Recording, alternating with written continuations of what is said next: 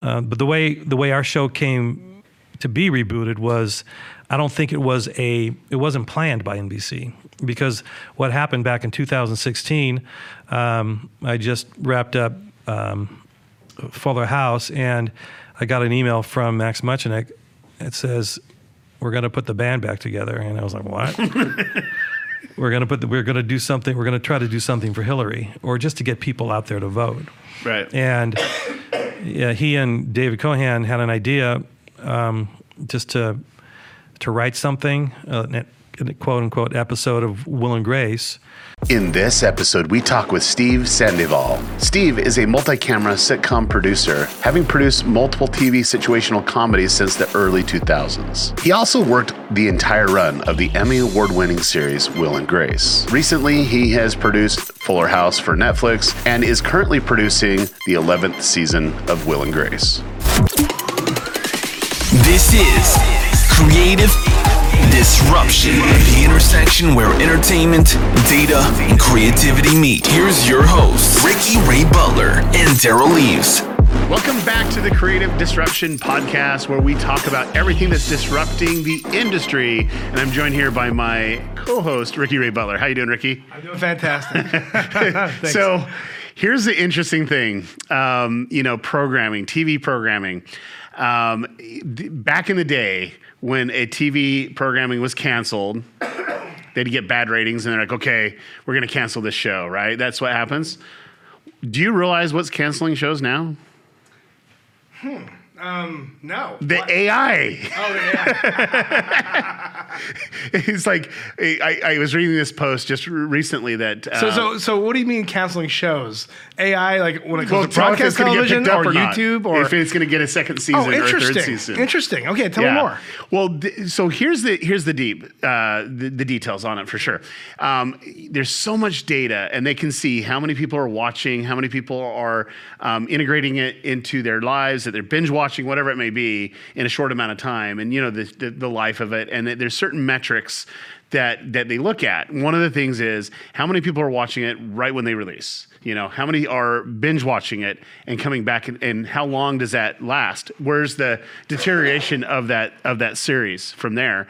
There's one called The Dollhouse on Netflix. It just barely got picked up. It was just in the news. Oh, I've heard about it. And they were, in the article itself, they were basically attributing their success to the Netflix algorithm. Like, hey, the algorithm picked us up. And that's the only reason why we got to season 2. But the reality is this. It's like, at the end of the day, as we have more data, it helps us make the right data-driven decisions. And that's where, Netflix and Amazon, and now Disney Plus will be able to do that versus, Nielsen ratings on television. Well, one thing that's interesting to me is with these like streaming platforms, they know exactly in the first 7 days or the first 30 days if it's going to be picked up or not. How many people are watching it, and then what the view-through rate is. Exactly. And so the data that we have today is just insane compared to what happened traditionally, and where there was a lot of dependency on Nielsen. But right now, when you look at the different streaming platforms, on YouTube, you end up becoming irrelevant on your own. but with like a Netflix or an Amazon or a Hulu, I mean they're monitoring that data like a hawk and figuring out, okay, which shows are having, which shows are being binged, which shows have a high view-through rate, and then, which shows, really are, gaining traction or not. And so there's going to be more cancellations of shows quicker. Here's an interesting thing, and I was at VidCon London. We were there. Mm-hmm. And one of the panels that was right before we actually went on and started talking about the AI, it was really, really, really, really in depth on WWE's strategy of how they know who's actually trending or not. And they actually have a dashboard of every one of their characters, and they have to meet certain social marks, or they get canned.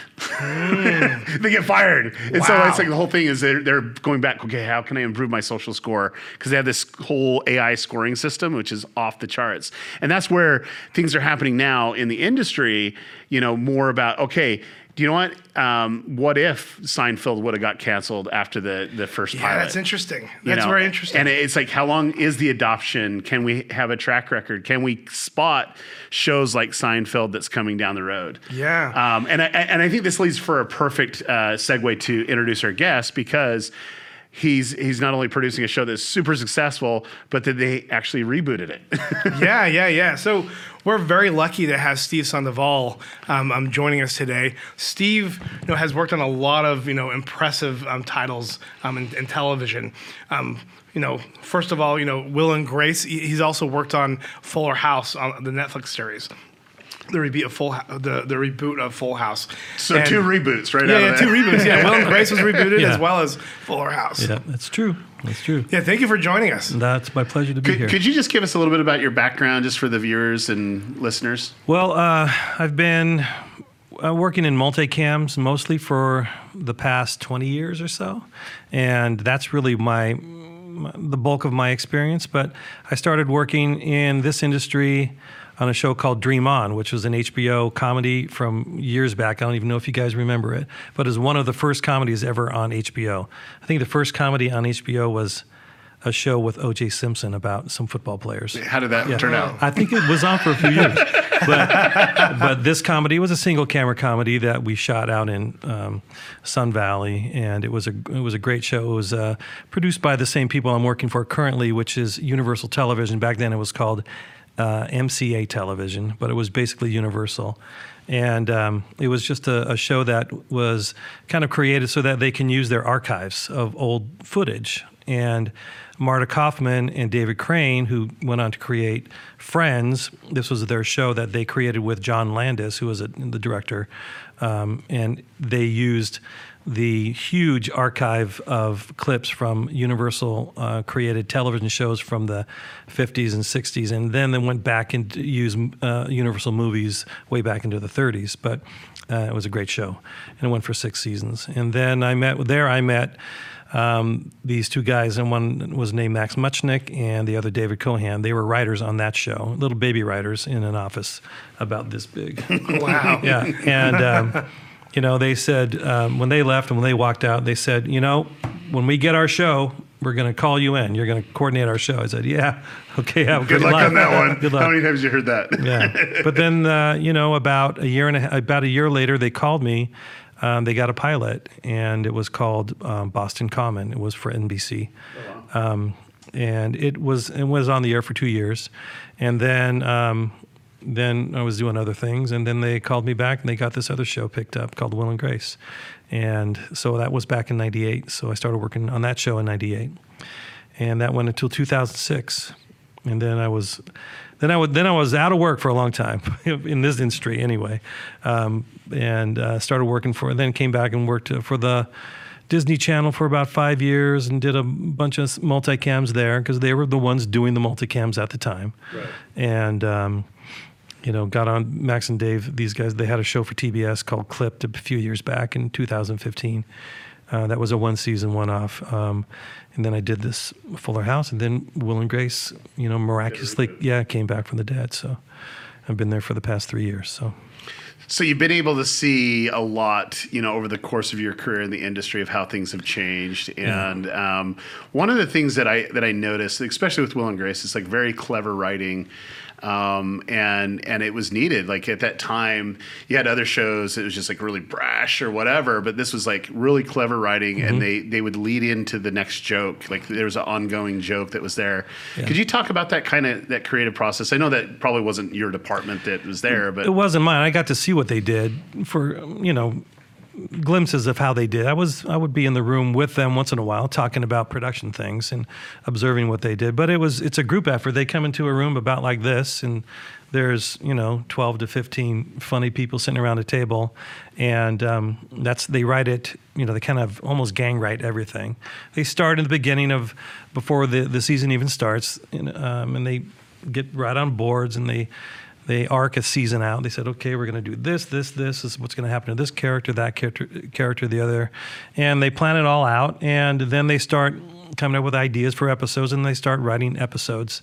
They send writers off to write individual episodes, and then they come them back together, and they polish them up, and they and then we bring everybody together, read it in front of the studio and the network, and they continue to write throughout the week. So the writing process it's the hardest job on the show, definitely, and it's a long process. It doesn't just they aren't just banging them out, so it's fascinating to see what they can do. Yeah, I've never been a part of that process, but I can only imagine like how fun that would be. Yeah. I'm assuming there's probably some debating that happens, when people are like talking about different characters and what they should be doing. It can get heated, I'm sure.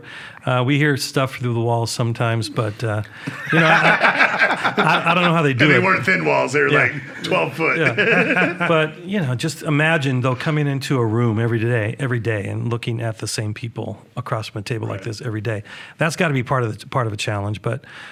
They really, they come through all the time. It's just amazing to see what they come up with. It really is.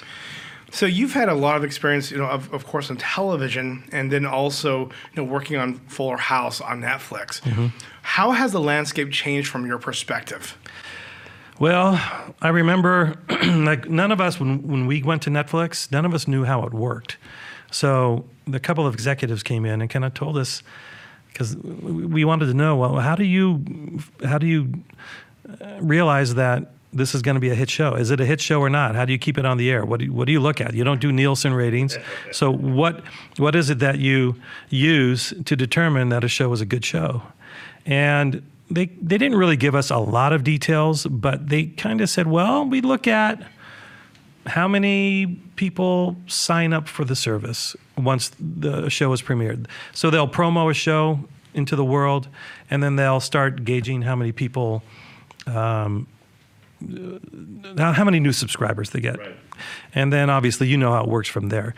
They can see how many people watch, how many people finish an episode, how many actually not people, but how many devices will start a show and then watch it through the first episode, how many will watch 3 in a row, how long does it take them to finish the season, those kind of things. So for us, it was a new way of understanding how they consider a show a success or not. So, but it was still, to be quite honest, it was still the same kind of a process for a multicam show as far as the production side of it, and the writing of it's pretty much the same.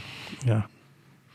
Yeah, what I find fascinating, though, is kind of like the banter that we talked about a little bit before is now, hey, is there going to be a second season, and how much money is going to go behind that second season is based off of what actually happens, now and currently, on that content. So, and I know that you had another opportunity, like you did one season with Fuller House, and you're able to experience that, and then you had another opportunity to come reboot Will and Grace. Yeah.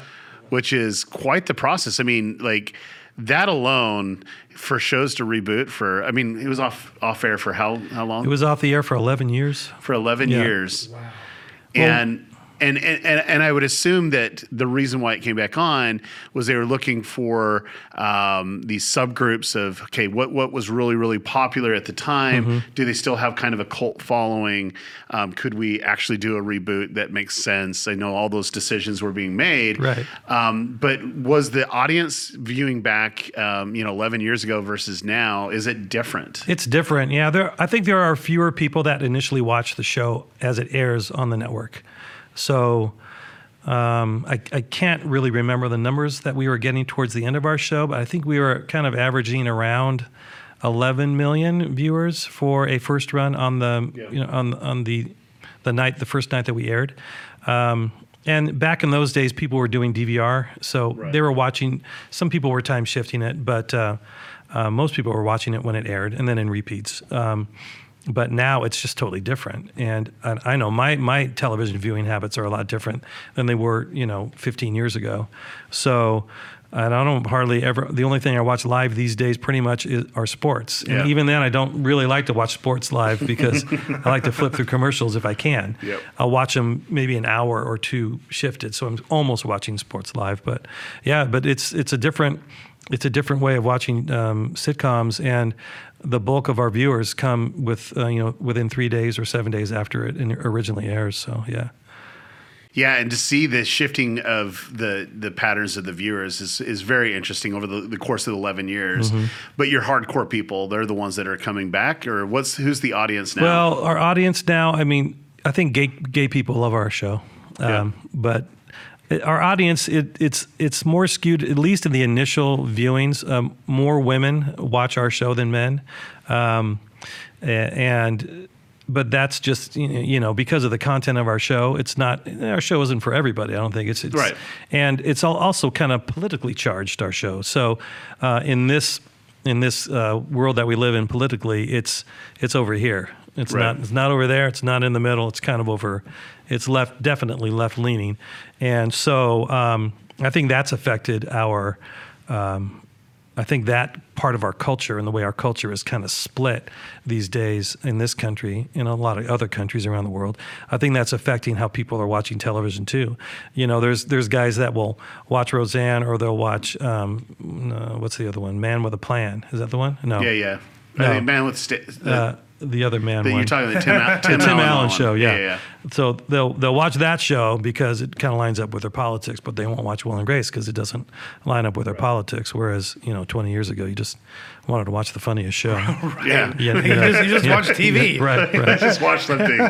So And relax. So do you feel like something like Will and Grace, like a reboot, is it always good to go back to the original network, or is it like a way? Would you view it? Maybe this would be better fit on like Amazon Prime, or on Netflix, or whatever that may be. I would assume that kind of a platform would make it so that more eyeballs could be on a show like ours. Yes, that's my own personal opinion. And why is that? I just think because more people have access to the shows when they want to watch them. Right now, it airs on NBC and then it airs on Hulu. Okay, so Hulu gets it the next day. Well, Hulu is one of those, I don't know how many people subscribe to Hulu based on how many people subscribe to Netflix or Amazon Prime, but I would assume that there are less subscribers there at Hulu. Absolutely. So if it was on, if it was on Netflix, I think more people would be watching it. But that's just because of a number of subscribers. Yeah. But the way our show came to be rebooted was, I don't think it wasn't planned by NBC, because what happened back in 2016, I just wrapped up Fuller House, and I got an email from Max Muchenik. It says, "We're going to put the band back together," and I was like, "What?" We're going to do something. We're going to try to do something for Hillary, or just to get people out there to vote. Right. And yeah, he and David Cohan had an idea. Just to write something, a quote unquote episode of Will and Grace that would encourage people to get out to vote.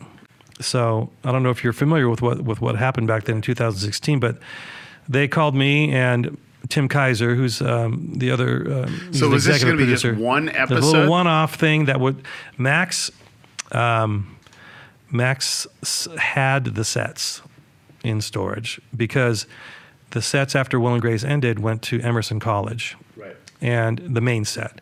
And it stayed in their library for 10 years. And then they said it has to go. And NBC wanted them back. Well, Max brought them back, put them in storage. And NBC was kind of knocking on his door. We need those sets back. We're going to put them in an archive. And he said, well, I have to do something with this set before giving it back to NBC. So they decided just to write an episode and about the election and try to get people out to vote. And I don't know if you ever saw it, but it was, but we came together. The cast was on board. We went to CBS Radford, where we used to shoot the show. We asked, hey, do you have a place where we could shoot something like this? Well, yeah, you can go in the basement over here. So we went into the basement, got the set put back together. In the basement. In the basement. Had to kind of rebuild it because it was in pieces and kind of destroyed after going back and forth across the country. And the writers, they worked together, just Max and Dave and Gary Janetti and Bill Rubel basically came together and wrote this thing. And the actors came together and we put them in costumes and we made them up and we put lights up and and we shot a little episode of television in front of about 100 people, and it cut together really well. They were still funny, good. The script was great. I don't know if you guys saw it, but at one point they were going to do it without permission. They were just going to put it out there, but some good legal people. Yeah, that's usually what happens. It's like, we're going to just do it. No. It said, Max, Dave, you have to go to NBC and get permission to do this. So they did. They went to Bob Greenblatt, who was the president of NBC at And the they time. had a pilot, basically. They basically had, well, they just got permission to put it on YouTube. You know? Got it. And they said, yes, go ahead. And then 7 million people watched it, and NBC, I guess, decided, well, that's a lot more eyeballs that we're getting on our shows right now. Maybe it could work. And then they made it into a new show. So, Yeah. That's amazing. Yeah. I had no idea. Yeah. Yeah, It wasn't something they cultivated. It was something that was kind of handed to them. happened. Yeah. So this happened. But- NBC saw the reaction of the audience and like, okay, let's reboot it. There might be something there. I don't know exactly how it happened in their world, but it happened after this thing was made. But I love it how he's working for Fuller House. He's like, hey, put the band back together. Okay, we'll see you. Well, we're going. It wasn't quite like that, but yeah, it came at a good time. Let's Yeah, just say good that time. much, Okay. yeah. So that's very fascinating, and I think doing reboots is pretty risky, just because you have this sense of essence in the first original. It's like, for me, I'm a Star Wars geek, like more than you can ever imagine. My first kid's named Skywalker. I mean, no, it's not really. It's Anakin. It's But anyway, Is it really? No, it's not. But anyway, you have this, people just viewing how the season is or the episodes are, and then that could change it. That could change their perception. Like for me, when I saw The Last Jedi, I was like, oh. I know. Yeah, a lot of people felt that way. It was like, what did they do Yeah. to my childhood? Yeah. And why I love Star Wars. But in this sense, was that a big risk going into it, like with Will and Grace, or is that something more, hey? I think that's always something that you have to probably lay awake at night thinking about. I'm sure the writers went through that. But it turned out that I think that the quality of the writing on this, a lot of the writers, the original writers came back. Not all of them. There's some new young writers as well. But I think that the quality of the writing on Will and Grace was still there. So in our case, it worked out. And in Fuller House, it was a different show, basically with the same kind of feel, Right. So it's really a different show. Our show is just the same show, as if it never ended. Right. So one's a spin-off versus the other. yeah, that Fuller House really is a spin-off, but Will and Grace is just a reboot or continuation of the original show with So older actors. Like I know that you're like still in production and you're doing multiple seasons with Will and Grace, but the question is that will end at one time. And if you're looking for your next project, are you more leaning towards traditional broadcast or more like the Netflix, Hulu, Amazon Prime, Disney Plus? Well, I think the market kind of dictates it. So who's making the shows? So that's where I'll be looking. And who is making the most shows right now?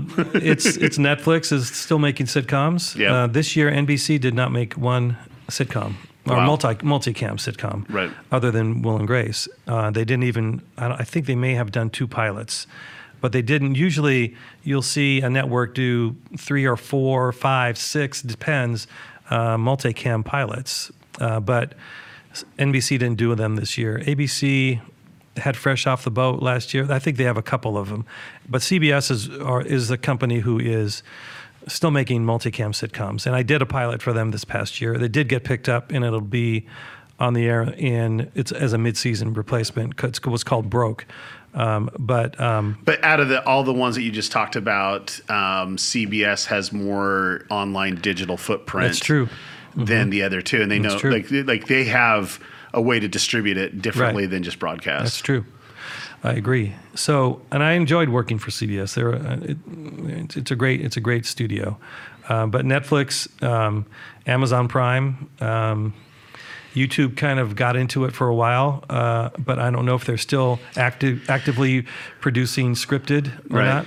Yeah, they're staying very niche. They're they're focusing on sports and music and just like a and couple then of different things. influencers that have big audiences on Right. YouTube. But the other company though too that's really really fascinating is Apple. Like all the deals that are going together right now. Absolutely, I mean, it's gonna be interesting to huge. see what happens there. And then you have Quibi as well. Yeah. And yeah, you know, who knows what's going to happen there? You know, it's very risky to go from being an entertainment, you know, executive to, you know, creating a platform. I mean, there's a lot of different, you know, things yeah. they have to look at that are going to be they're going to be very difficult. It's fascinating, and you know they're trying to go after obviously the short attention span theater, or the way people view things these days. So let's see. Hopefully, Quibi. I want that to be successful. Yeah. I want Apple to be successful. I love it, but I don't know how much can we watch. You know, I just don't know. I really do believe this. It's like, and I'll debate anyone on this short attention span. Yeah, it's about quality content. Like I how agree. many people went and watched Game of Thrones That's and right. they were like, you know, waiting till it would come on just so Right. they can, you know, consume it. That's and right. and for me, if the writing's good, the production's good, you're gonna get their eyeballs. I agree, And I think Quibi will do well there. I think Yeah. they will have high quality content. Yeah. The question is, are they going to be able to build an audience and look at it? I mean, it's about creating the right team, and then, you know, poaching from those other platforms to really I don't know that if it's audience. poaching from platforms. It's like you have to have solid content. So like Netflix, like if you were to say if there's one series on Netflix that brought more subscribers in the beginning, what would that be? House of Cards. House of Cards, Mm-hmm. 100%. Yeah. And what on Netflix is of that quality right now? Yeah. Tell me one show that's as good as House of Cards was that first season. Yeah. That House of don't Cards know. was off the charts. It was What good. Russian Doll was pretty damn good. Was that Netflix? Yeah, that's Netflix. That was pretty damn good. Yeah. But there are, for every one that's that good, there are honestly 10 that are just But But that's a part of it's throwing flies against the wall and seeing what sticks, right? But flies. But that's a part of their business strategy is all they need is to have a couple what we call bangers. Yeah.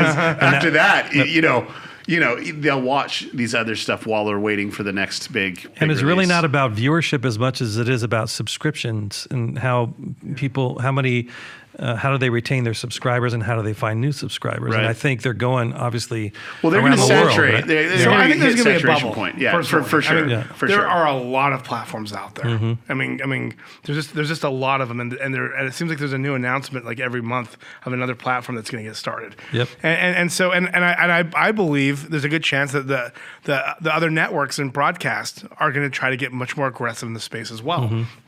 And so there's going to be winners and losers. So when you like have Disney, you have Apple, which are both like the family-friendly content platforms. And then you have Netflix and Amazon, who are already giants.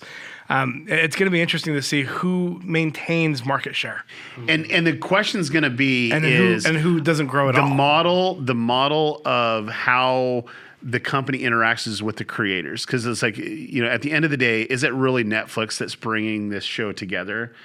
No.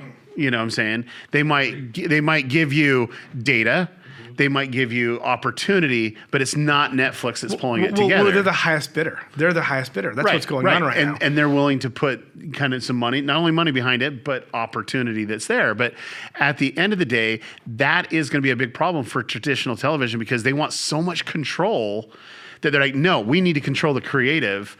Instead of saying, hey, creative, here's some data and do what you want with it. Like if it works well, we'll produce more. If it doesn't, then guess what? Sure. We'll cancel you. Well, you guys remember like a couple years back, you know, like during the Sundance Film Festival or the other film festivals where, you know, Amazon and Netflix, you know, were the ones buying everything. Mm-hmm. They're outbidding the studios. Yep. Today it's a little different. Like it's like they're much more integrated. Like they're doing a lot of different stuff, like building infrastructure in like Spain for the European productions. They're doing stuff in Canada. They're also very involved in Atlanta. They've gotten so integrated where, you know, they're not going out there and like buying shows from festivals. They're making deals before everything's completely written. Absolutely. Yeah, absolutely. And that's going to keep happening. So I look at all the companies. I think Amazon's really interesting. I really am digging some of the shows. Well, you know on why? there. Because I think Amazon has a leader over there. That's right. There is a Jen, come on, I just lost her name. Don't get old if you can avoid it. But anyway, she was the president of NBC, and now she's over there at Amazon. Jen Psaki, I believe. And you have a creative mind who's driving that. Like, look at the best years of NBC, which probably put out some of the most amazing comedies ever in television. And like Warren Littlefield was in charge of many of the years of the greatest. Like he was his last year, he greenlit Will and Grace, one of the last great multicam sitcoms, right? I think there has to be somebody in charge, somebody with a vision, somebody who knows what's good and what isn't good and makes decisions like this to curate what people are going to be seeing on these platforms. So I don't know who's doing it at Netflix, because I just, I'm so busy. I don't have time to look into that kind of stuff. But I think there's somebody at Amazon who has a vision and who's really going to be bringing in the right people to write these shows. Right. So I don't know. I think the So you're betting on Amazon? I think so, but just because I think I've been seeing, they do less quantity, but I think they do what the percentage of what they put out that is really good is better than the percentage of what Netflix all I got to puts out. say is Amazon versus quality versus Netflix, like Jack Ryan, that was like one of the best action shows I've ever great. seen in my life. For television? It was really Come good. on. Yeah. It was great. Bosch. Yeah, Bosch is like Awesome. off the charts too. Goliath, the first season, the Goliath second season was kind of funky, but Goliath is awesome. I mean, it's a great show. What did I just watch with Kate Beckinsale? What was it called? Widow. Widow was really Yep. good, and kind of on a big scale too. Great locations and things like that. Just great stuff. I just watched I Am Mother on Netflix. Okay, now It was that a creeped me movie. out. I Yeah. haven't watched it. I was like I was trying to go to sleep and get up and make Yeah. it to this podcast. And when you roll over on Netflix, it auto plays a trailer. Yeah. I watched that trailer and it literally freaked me out. Like, do you want to watch it? That's the thing. I'm going to watch it, but I'm like, I can't watch it tonight because I won't go to sleep. It was interesting. It's like it was pretty well done. yeah. apocalyptic Yeah. robots running the world type of thing. So One that I liked recently on Netflix, and I agree, because there's a lot of original programs where it's like, not that good, but then there's a good handful, I think, that I really like. And then I like, the deals that they do with like English production companies, Yep. like getting like Peaky Blinders and all Right. those different programs. But one that I really liked that I think could be a trend of the future is Haunted Hill House? I just finished it. Oh my goodness. Episode 5 of that series was probably one of the scariest things I've ever seen. Right. Television or film in the last 20 years, honestly. It was well done. It ended kind of... Did you watch the end? don't I spoil it. Don't here. spoil it. But Sure. But continue, you're fine. But the episode 5 of that show was just so well done and scarier than hell, man. It is. It was really well done. Well, and this is the thing. I do a little bit of investing on the side when it comes to productions, and I have a couple of different. I'm usually targeted to a specific niche, and I've been investing a little bit into like horror films, and I think it's going to be. They make money. And I've also done a Bible series as So well. it's like horror I'm films both- and Bible films. I'm on two sides of the spectrum because that's where the money is. Yeah. If you're gonna do a horror devil film, and there's gonna God. be money. But I'll tell you this. I think there's going to be a much bigger trend because of Haunting of Hill House. Yeah. I think there's going to be a bigger trend of horror series. Yep. Because that was done so well. I loved it. And it scared the heck out of me. Yeah. Like I had a hard time finishing it. I could watch one episode a day, and I'm usually not easily scared. Like what scared you the most? I mean, You're so much deeper in the storyline, and that's the thing about series compared to film. Yeah. With film, you have a casual relationship with the characters. Correct. But with series, you have really created this bond, and you're invested in the story, and it's much more real. Yeah. And it's heavy. When something bad happens, I mean, you feel like you're losing, that relationship. So Yeah. anyways, I felt like it definitely scared me in a way that no other film has. Character all right, I development. guess I gotta in that watch show. it. Oh, you definitely gotta watch I've it. definitely debated. I'm like, I don't know. It's But worth it. It is worth it. So it's interesting. I think we could talk about different productions and things that's there. I think for me, it's like, where's the industry going? Like, where do you see it? Like, you've been knee deep, if not deeper, into Hollywood and productions. Where do you see this going in 5 years? Well, it's hard for me to really predict things like that, because when they put on Survivor against us way back when, I said this shit's not gonna, who's going to watch this? Yeah. Or when they built that stage for Big Brother at CBS Radford, I said, why are they building this for this? Who's going to watch this 24 hours? Who's going to? So I mean, I may not be the best guy to figure it out, but where do I think things are going? I think people like to watch sitcoms. I found that out from working at Disney Channel and watching the kids show up for these things in the audience and scream at the top of their lungs to the point where you have to hold your ears. So I still think there is an audience for sitcoms. I just think that that writers underestimate their audiences, and that they, I don't know, maybe on some of these lesser sitcoms, they're not doing their audience justice. I still think people will watch good, funny shows, no matter what they are. So same with dramas. People, like, I will always want to watch a great drama. Do I want to watch a crappy kind of a procedural? I don't watch those, but a great drama, I'll always watch a great drama. But you put a show on the air, something like Fleabag. Have you watched Fleabag on Amazon Prime? Oh my God, guys. Is it good? What a brilliant, brilliant show. Brilliant. It's a BBC co-production with them, and it's just brilliant. It's brilliant. It's one of the funniest things I've seen in a long time, but also it's real, and it's about a woman dealing with some pretty real stuff in her life. But this actress, she's fantastic. But Fleabag, shows like that, as long as they're good, people are going to watch. I think just, writers keep writing stuff that's good, and people are going to come to it. So the thing that interests me, about where content is like we're getting new mediums, how people are consuming, and that's where the creativity is actually, they're upping the game. Right. And like you said, 11 years ago, the ratings that you had isn't necessarily the same. And even your own viewing behavior is not even the same. My viewing behavior is not even the same. Like I can't even remember when I actually sat down and watched some broadcast television. It's been so long. Yeah. But what's interesting is, how are you going to tie the creative in to really connect with the audience? And I think at the end of the day, whether it's a horror film, whether it's something about Jesus, whether we brought up Bosch, it's like one whole season's kind of one long story. Right. It's just like a novel. It's a novel. It's going from, chapter to chapter, and it's just playing off each other, and it's just brilliantly done. I think that's the new way that people are consuming. And then you also brought up Survivor and other things that are competitive reality type programming. Now, the most interesting demographic that I see is Generation Z. And I have kids that are Generation Z, and their consuming patterns are completely opposite of, older millennials, or even, Gen X or whatever. This is an industry that's coming up. And here you have Disney that's doing a huge pivot to do Disney Plus.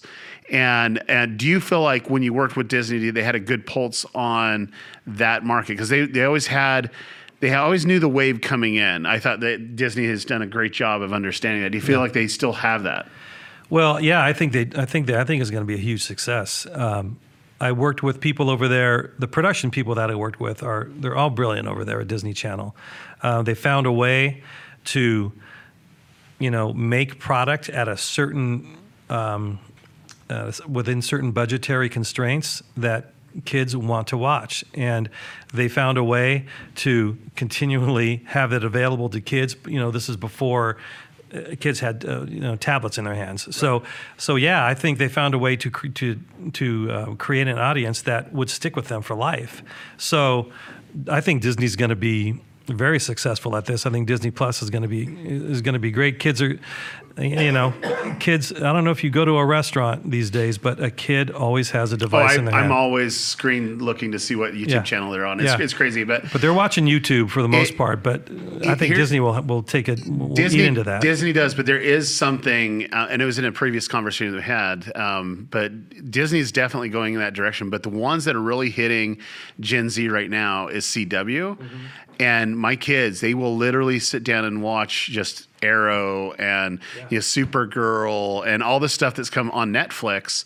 But they, I've told them, like, hey, you can watch that on, YouTube TV. And they're like, why would I want to go on YouTube TV and have the commercials? I want to consume as much as I want. Yeah. And the way that the distribution, I don't know if you've seen how they are distributing it now. But it's just like immediately just on Netflix, so you can consume it. They don't have to wait for a full season, right? Which is good. Right.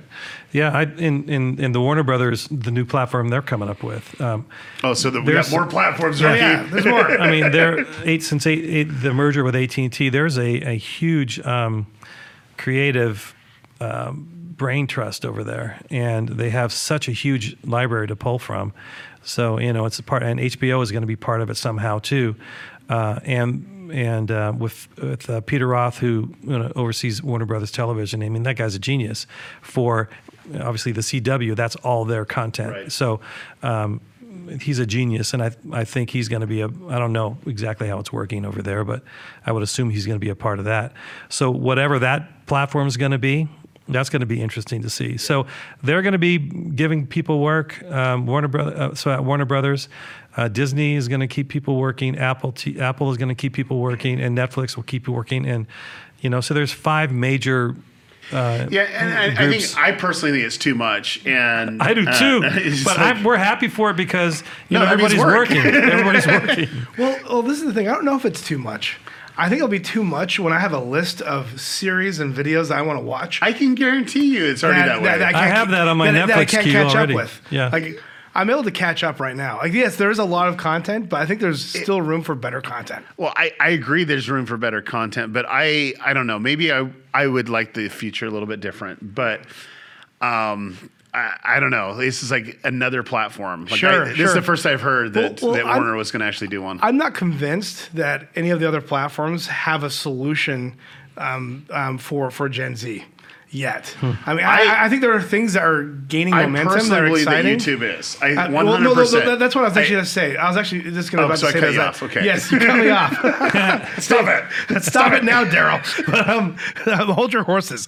But no, YouTube has come up with the solution for for Gen Z and younger. I mean, my daughter, that's a 3-year-old. Mm-hmm. I mean, she doesn't like navigating Netflix or any other platform. I don't like navigating Netflix. Right. No, neither do I. Honestly, but it creates anxiety in me. Sure. It's and then I can't tell you how many times I just go, okay, fuck it. You just go for it. I just turn it off because I can't decide what to watch. Yeah. Because there's too much. Sure. And I don't know if any of it's good, and I don't want to invest the time if it's not good. And if I do invest the time and it's bad, then I hate myself for it. Yeah. So I don't know. Well, so my question is, a dilemma of life. Is Disney or Apple or any of the other platforms that are starting out? I know Quibi's trying to do this. Are they going to beat YouTube at their own game? Because my daughter tries to consume as much content as quickly as possible. Yeah, flip through it and watch it a little bit there. Oh, don't like it. I'm going to go to the next one. I mean, my question is Disney going to have like the FBE or like Fine Brothers Entertainment type content where they're going to have reaction videos, following and leveraging the trends that are on YouTube, which are the majority of the viewership when it comes to Generation Z? I can tell you this, like YouTube has it down. There's certain things that they struggle with, but they definitely have it down to get people to consume, especially that demographic. Mm-hmm. Like they are super connected with their creators. I have two teenagers. Well, one's 12 years old, but they will sit down, and if I don't get them off their phone, they'll watch like 3 or 4 hours straight of the same creator. I'm like, how can you? Number one, how can you even do that? Mm-hmm. but that's how they consume it. And, they're really, really getting involved with everything that's going on. And they'll watch an episode that's, usually about 10 to 12 minutes long. They'll probably watch it 5 or 6 times, and it's just like they watch it back to back. They just want to be entertained in that way. And YouTube's a really, really interesting way to get content. And I think the AI is super smart of getting the right content for that person. They'll predict what they'll watch next. But where they we've talked about this before. Their featured videos are spot on. Yeah, it's just 100%. But what the problem is scripted content, and that's where YouTube has really struggled. I mean, they have Cobra Kai, which is great. It brought a lot of eyeballs on it, and now instead of doing it behind a paywall, because that was the problem I view where YouTube was facing, is they put it behind a paywall when they should have just put it out on the platform. Mm-hmm. And once that starts clicking for YouTube, I think it's game over for Gen Z, because it's just like, hey, if you want the eyeballs, we can get you the eyeballs. And the ad revenue that's coming from that, I mean, it's lucrative. I mean, you're looking at some licensing deals that's lucrative or whatever, but you get, hundreds of millions of video views. It's very, very lucrative. And then you work with the integrated branding in there too. It could be really, really an interesting direction. So my prediction for the next couple of years is YouTube will be putting less behind paywall and getting more in that because of the fear of gaming. Like Fortnite and are they lifting up the paywall? Like, I mean, they are right now. Okay, yeah. They've lifted that. Yeah, and I think YouTube Premium's now just for people that want to avoid advertising. Which that's what it should be. Yeah, yeah. You should be able to pay for that. I know that they about 3 or 4 months ago they did a major pivot on the production end. They called it a pivot. Yep. Yeah. That's a new word to me. The pivot. The pivot. So they were pivoting away from developing scripted stuff to just only concentrating on everything else. Yep. So they're just kind of, I know that they're just kind of finishing out whatever projects that were already in the pipeline, but they're not developing new scripted stuff. I think it's smart because, I mean, do what you do best. And if something scripted is going to happen, let it happen organically. Because I think we probably will see new iterations of sitcoms on YouTube, catered to a much younger audience where they're just going to get it. And YouTube alone, taking a centralized approach is going to make it really difficult for them to be successful. I think it has to happen organically. Yeah, but my point is most of them don't want that. They want more the reality competition-based type of content. Yeah, and then every once in a while they'll binge watch something like Arrow or something like that. Something that's more scripted. But it's like you got to have that. And I think that's where Cobra Kai came in. It's just like you have this vertical and it performed extremely well on YouTube. It was well done. And it's very, very well done. I can see content like that really performing well on YouTube. But where YouTube's always made the mistake, and I'll be the first one to point this out, is they bring in a creator on YouTube that's been doing unscripted content for 10 years or for 5 years. And so, okay, you're under script, and it doesn't feel real. Right. It has that disconnection. Yeah, wait a minute, I have to read my lines? Yeah, some people are actors and some people aren't. They may be, you may be great in front of a camera, just riffing and talking about life or whatever it is. But if you were the person charged with actually writing the script and then performing that script, you might not be good at that. So maybe the Freddie W's and the Corridor Digitals will rise up again. I hope so, because that's the YouTube that I love. I mean, the whole Freddie Wong. Steve, I don't know if you're familiar with these channels, but they're basically channels that were the first ones to do gaming in real life, and so they create different heavily VFX type stuff. Yeah. Right, they create little series or videos about taking a game and being inside that game. Right, and it did really well. Yeah, but.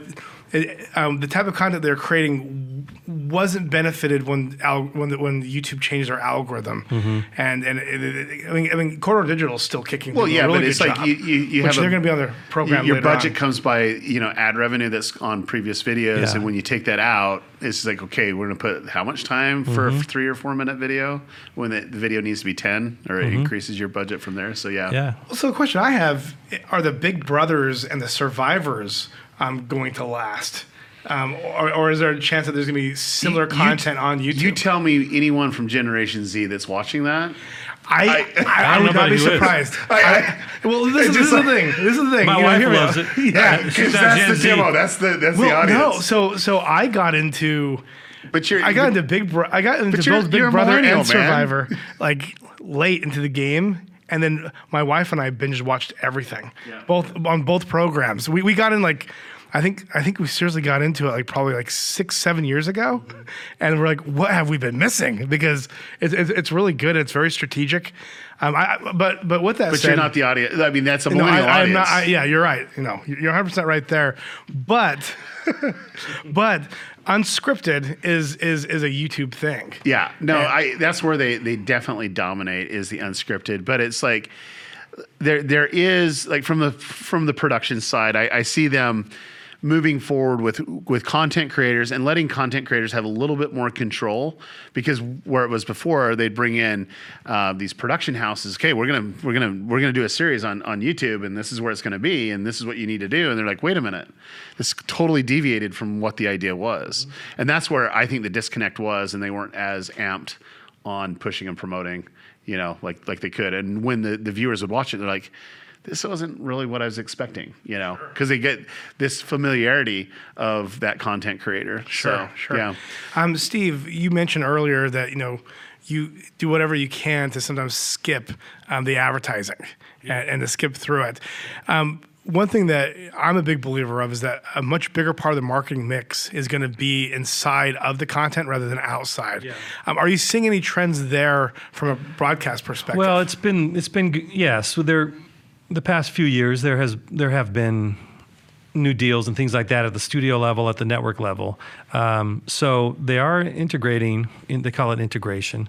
They are integrating products into the shows. And in our first season back, Honda had a deal with NBC, and I think Sean Hayes did a commercial for them. And then last year Google did a deal with NBC or the Universal Television, either one. Some of their products were featured on Will and Grace and integrated into the script. So that's what's happening. I'm sure with the viewership going down for the networks, that they have to find new ways of generating revenue somehow. So that's definitely something they're working on, and it's they're actively.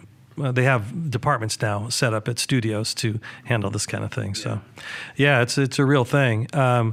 It can be real organic and work real well, and it can be tough to integrate stuff organically into a show. They don't tell you have to do it. They ask, will you do this? And you say, yes, of course we'll do that, because we're all part of a team and we're trying to work for the greater good. But it's difficult to take something that's not part of the writer's original concept or ideas and taking something from the outside and bringing it in and then trying to make it work within what the writers are trying to work on. But they do. They do when it's when they're asked to do something, they usually step up and do it. Yeah, and I think that's where things are leading. That's where the creativity needs to come. So, okay, here's a product. Do something, an episode around this, because I guarantee you that the ad dollars, the way that it was being spent before, was the best possible they could at the time. Now we can track everything. We can see exactly what's going on, and you can make data-driven decisions where that dollar is going to be. And so the writing's on the wall, and I've seen it, and I've worked with talented creators too. It's just like, that's just a prop, and then it can go. Now the problem is going to be is where the brand comes in. It's like, wait, you can't do that. You can't do that with my thing, and it has to be approved. Well, they've told that's happening. Yeah, that's happening. So, but we kind of know going in what you can and can't do. What you can and can't do. You can't say anything derogatory about the product. You can't say that it can do something that it can't do, right, even if it's a joke. And it's funny if it would do that. No, you can't. You could only say that it can do things it actually does. Yeah. And you can't be disparaging to the product. You can't show it doing something dangerous, or you can't show it exploding. Like if it's a phone, you can't show it exploding, even though that might be funny. No, you can't do that. Right. But so it is. And it's about getting guidelines from the brand as well. Yeah, you get guidelines of do's and don'ts. They're not shy. Yeah, and not shy. And that's another thing for like the brand to also learn is, getting integrated in a way that's consistent with the program. Right. If you're inconsistent, there's a bigger chance of blowback than being in there authentically. And then there's the we're shooting ahead, so we're shooting here in the summer. We don't even know right now when we're going to air. We'll probably air sometime in the fall, late fall, or early or in the winter. We don't really know, but so their product that they have products that aren't out yet. Okay, so they couldn't give us the product. Well, we need the product because we have to know what it does. Well, we don't have it yet, but we can be there and show it to you, but we have to have the security guard and this person and that. So, they're real. It was like we did Google 3 phones, right? So they weren't out yet. So it was real.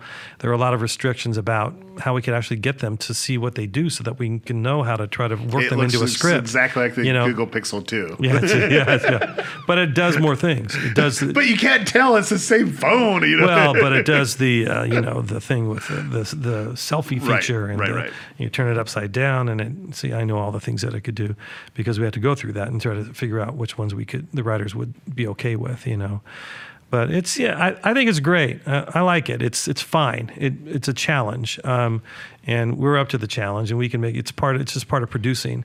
It's just like trying to get an actor's schedule to work out, so that we can shoot him when we need to shoot him. It's the same. It's just another thing for a producer to kind of just deal with and work out, and that's what we do for a living. So. It's fine. Throw it all at me. We can. Man, it seriously, this has been an enlightening discussion. Well, it has. Thank you so much. It's my pleasure. I'm literally terrified of another platform being announced while we just had this podcast.